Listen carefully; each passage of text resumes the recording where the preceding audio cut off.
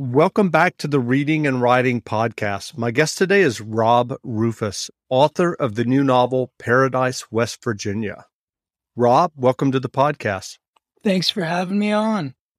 Yeah, sure. Well, if someone hasn't yet heard about your new novel, Paradise, West Virginia, how would you describe the novel? I would describe it as a thriller. I'd say a thriller mystery with a little social commentary thrown in. It's about the children of a convicted serial killer who use the event. A podcast comes to town to do a show on their dad, and the girl goes missing at the podcast taping, and they try to use this as a springboard to prove their dad's innocence. Do you remember the original idea or impetus that led you to write Paradise, West Virginia? Yeah, I do actually. I was looking for something to watch on Netflix, and they had like 3 or 4 things about Ted Bundy, and that was what they were really pushing. Like it was, the autoplay trailers, and I just kind of went, who's making money off this? Like, he had a daughter who was a victim in and of herself, really, and I know she's not getting royalties off all that Ted Bundy stuff. But somebody's making millions of dollars off this horrible, heartbreakingly gruesome things this guy did, and it really had me thinking about, the children of convicted killers, and actually when I was in a kid in school, there were these 2 brothers whose dad was in jail for murder, and got out eventually. He got exonerated, and I couldn't imagine, what all that was like, and I think the combination of the 2 things really is what started the idea of snowballing. I decided I really wanted to write about the kids of somebody like that, and kind of put an empathetic lens on that. Gotcha. I know that you write about the opioid epidemic. What led you to in the novel? What led you to including that or writing about it? Well, I'm from Huntington, West Virginia, which is the overdose capital of the world, as CNN calls it, and I've had the opioid epidemic really has affected my life in a lot of ways. I mean, I've had a lot of friends die, a lot of friends get hooked on that stuff. A lot of, I was just back in my hometown a couple weeks ago, and it was really broke my heart to see the devastation of that. And I'd watched a documentary about this serial killer called the Grim Sleeper that was active in Los Angeles in the 1980s at the height of the crack epidemic. And he really preyed on addicts.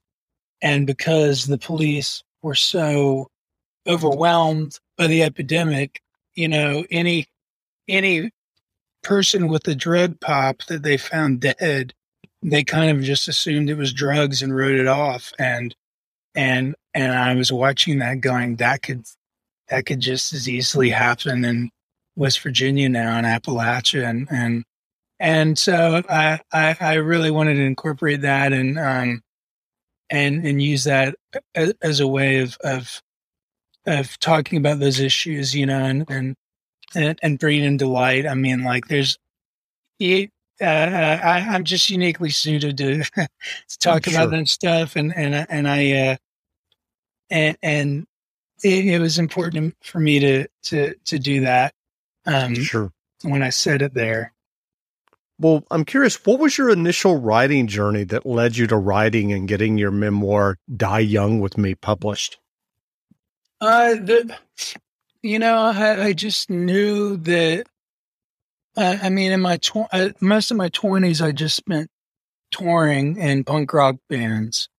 That's all I did. We'd be on tour, 6-8 months out of the year, playing everywhere from basements to like big festivals in Europe to whatever. And it was a weird thing because, so for your listeners that don't know, like I'm a cancer survivor. I got diagnosed with stage 4 cancer when I was 17.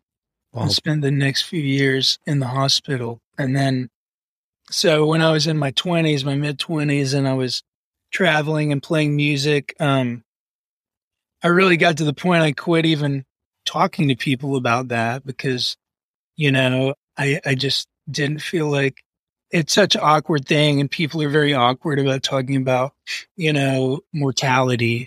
And so it would often be like, I would say something about it to someone and they go, "Oh man, that sucks. Anyway, where do you want to go eat?" or whatever. And and I get it to an extent, like, but I knew I had I had a story to tell, and I mean, as egomaniacal as that may be, and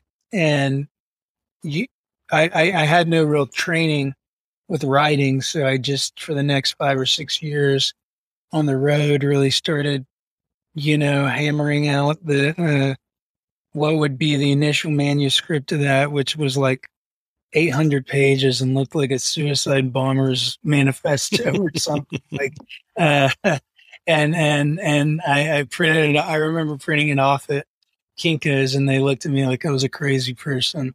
But I ended up whittling it down, and then I set about finding a book agent the same way I used to try to find, same way I used to send demos to record labels when I was a teenager. Like I just went through all the books I loved, wrote down the authors' names, found who their agents were, sent the manuscript out to like 200 agents, and didn't expect to hear back from any. And I heard back from a couple, and then it ended up getting picked up by Simon & Schuster. So I got really fortunate with that. That's great. Had you always wanted to write novels, or was that just a transition from you after you wrote this, as you said, this sprawling memoir? Yeah, I always dug authors that I like that when authors kind of write a lot of different styles of that. I mean, that hasn't been very helpful for my own career because everything I write is like a little different. It's not all the same genre. It's not all the same whatever. But yeah, when I got the memoir published, which really I just came at it as I came at music, like. I'm just a huge fan. I was a huge fan of books. When you spend that much time in the hospital, books are definitely your friend. And when I realized I could write, when I got that validation via a publisher, I really wanted to try my hand at fiction, and I also got into like screenwriting and things like that. I came at it a little late. Like I was in my early 30s when Die Young with Me was published. So I was like, just wanted to strike while the iron was lukewarm. Thank you for listening to the Reading and Writing Podcast. We'll rejoin the interview with Robert Rufus after this message. Support for this podcast and the following message come from Corient. Corient provides wealth management services centered around you. They focus on exceeding your expectations and simplifying your life. Corient has been helping high achievers just like you enjoy their lives more fully, preserve their wealth, and provide for the people, causes, and communities they care about. As one of the largest integrated fee-only registered investment advisors in the U.S., Corient has deeply experienced teams in 23 strategic locations. Corient has extensive knowledge spanning the full spectrum of planning, investing, lending, and money management disciplines. Leverage Corient's exclusive network of experts to craft custom solutions designed to help you reach your financial goals, no matter how complex they may be. Real wealth requires real solutions. For more information, connect with a wealth advisor today at Corient.com. That's Corient.com. Corient.com.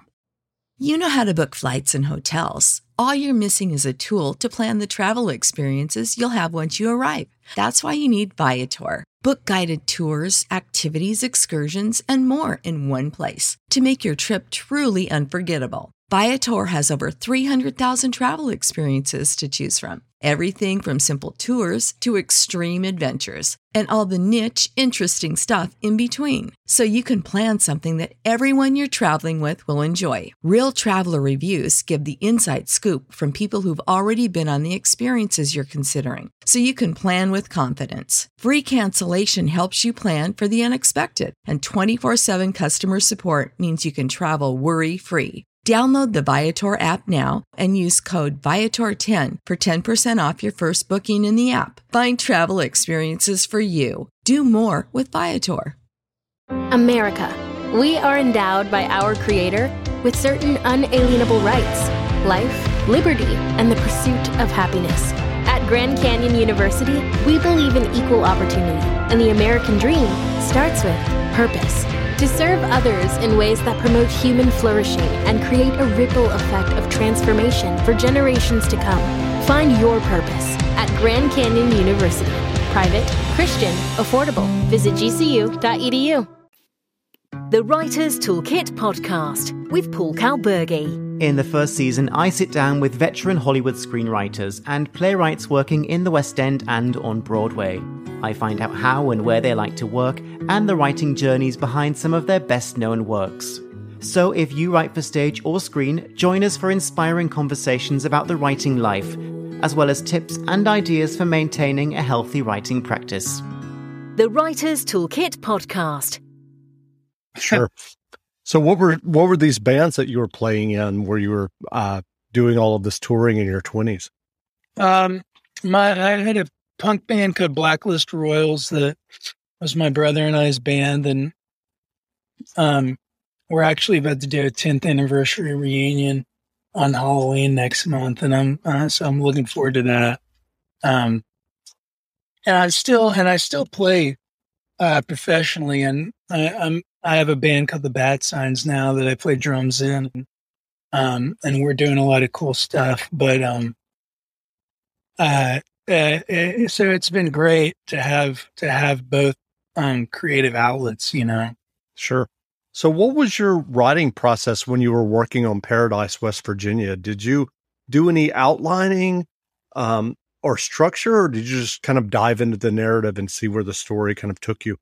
You know, with Paradise, I actually went about it different than I had my previous two books. Like, I used to do kind of what you just mentioned. I would have a general idea of where I wanted the story to go, and then I would just start writing and go where it took me and put the pieces together as I went. With Paradise, I tried to be more thoughtful about it. You know, I didn't go to school for creative writing or anything like that. And I actually had lunch with another great author friend of mine, Christian Russell, whose book Sky for Us Alone is fucking fantastic.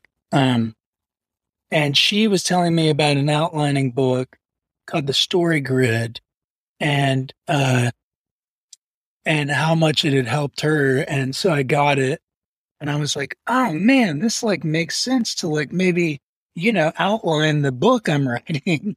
And So I really went, I'm going to take this guy's advice, and I'm going to do it exactly like this book says, which was basically write, have a 5-scene, almost like instead of a 3-act structure, it would be a 5-act structure. Mm-hmm. And then within those 5 acts, there's 5 more acts. And then within those scenes, there's 5 parts to each scene. And with every conversation, it was basically like, if there's not an arc going on in every part of this, then it's getting you off track. And Paradise was also the first book that I wrote that was in third person and had, dual narratives going on. So outlining was really instrumental. And now that's how I write everything, be it a screenplay or even like a letter, or like I'm doing a writing workshop and trying to figure that out. It's like anything I write, I'm really, for better or for worse, going by this guy's method. It really changed my game. And it really sped up the process. I mean, like, my first book took 5 or 6 years to write. My second book took about 2 years, and my third book that I really consciously outlined took me like 8 months or something. So it really, it was really super helpful for me. That's great. Are you working on another novel now? Yeah, I'm, I have some TV stuff going on, and Paradise has actually got optioned by Paramount to be a TV show, so that's been really exciting. And that's great. And I have some pilots and things like that floating around, and I am kicking around with the new book. I haven't made a lot of progress on it yet, but it's been weird going from the screenwriting mode to a novel mode, because it's just so, I never really realized how different it was until I started diving back into it. I hadn't written anything but screenplays or TV treatments and stuff for the past year or two. So trying to work on another novel was, I almost had to start from scratch and really, go through authors that I loved that really inspired me, and read their stuff really critically to just try to get the rhythm back in my head. You know what I mean? Mm-hmm. I'm curious, what writing advice would you offer for those who are working on their own stories and novels? What's been super helpful to me is, and just like with the memoir and the novel thing, like I with screenwriting and all that stuff, I kind of just, I take from all of it, I can kind of consider it all the same thing in my mind. And so a lot of the stuff that's informed my literary writing, I've gotten from screenwriting. And one thing that's been really helpful is the idea of log lines, which basically is an elevator pitch, which, in the screenwriting world, like, ideas get bought just by a 3-sentence pitch, right. and I've really, anytime I have an idea, like I have a little idea notebook and I'll write down any crazy idea I have. And, but it really helps clarify, like, what is the story you're trying to tell? Why is the story different than us other stories? And like, what is the tone you're trying to set, and so I really encourage, if I was to give advice when you're just in the initial stages of coming up with an idea, that has been really helpful to me to really clarify, like, which of my ideas, I have tons of ideas. And then I go, if I do that, it really helps me clarify which of my ideas have legs and which, don't. Sure. Which might be like kind of a part of something different or whatever. Like, I always keep this stuff on the back burner, but that's really helped inform my writing and what I prioritize as far as projects I'm going to work on next. Sure. Well, what novels or nonfiction books have you read recently that you enjoyed? I read this book, Burning the Days, by James Sallis. That was the first nonfiction book I'd read in a minute, and it was cool. This guy had a really incredible life, and I actually just reread On Writing by Stephen King, just because I was trying to get myself back in the headspace. And you know, it's funny because I would always say, like, when I'm writing, I don't really read a lot. But I've kind of been doing the opposite lately. I've been reading a lot. I mean, novels mostly. I've really been reading novels that either I've read before or that I'm familiar enough with the story that I can focus on the writing and the layout and the craft of it as I read it really critically instead of, you know, following the narrative as much. And that's been super helpful too. That's great. Well, where can people find you online if they'd like to learn more about you and your novels and your memoir? I'm on, you know, robrufus.net, I believe is my website, and I'm on, you know, Instagram and Twitter, unfortunately. And, and yeah, my books, you can pretty much pick up anywhere. And all my stuff links to, you know, the different projects I have going on, both musically and books and TV wise. Great. Well, again, we've been speaking with Rob Rufus, author of the new novel, Paradise, West Virginia. The novel is on sale now, so go buy a copy. And Rob, thanks for doing this interview. Thank you so much, really. Thanks a lot.